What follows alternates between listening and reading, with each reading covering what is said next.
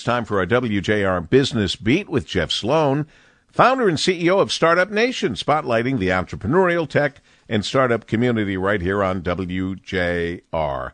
Good morning, Jeff. Good morning, Paul. One of the biggest challenges for small business owners is to figure out a way to get noticed. How does my company get noticed, and how do I drive awareness and ultimately leads and sales relating to the products and services I sell? There are various ways to achieve that, of course, but one thing a small business owner can do is to establish his or her expertise as a way to get noticed. Remember, people do business with small businesses because in significant part, they believe they get more value when making a purchase than they do from bigger companies in many cases. Well, a new Harris poll provides glaring insight that makes clear that most businesses, large and small, while most believe establishing expertise through thought leadership is important, in fact, most are not doing it well, according to the Harris poll.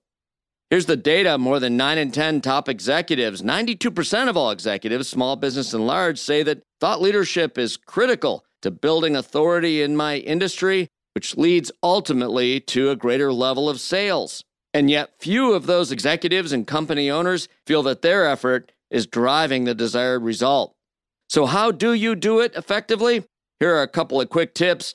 Number 1, start a blog on your company website or perhaps even a podcast. Then find an angle or angles where you can take a position on relevant subject matter that is unique, compelling, perhaps even edgy, but in any case, which delivers value. Same old's not going to get you noticed. Make sure, and this is a critical part, make sure you provide data and factual support to whatever opinion or position you take in your thought leadership publishing. And once you publish your content, use social media channels for business to business. I recommend LinkedIn and Twitter, while Facebook, Instagram, and even TikTok are good opportunities to reach a consumer audience. Make sure you publish consistently and with frequency. Do this, simple as that, and you will find yourself making more sales for your business. I'm Jeff Sloan, founder and CEO of StartupNation.com. And that's today's Business Beat on the great voice of the Great Lakes, WJR. This segment brought to you by Dell Technologies.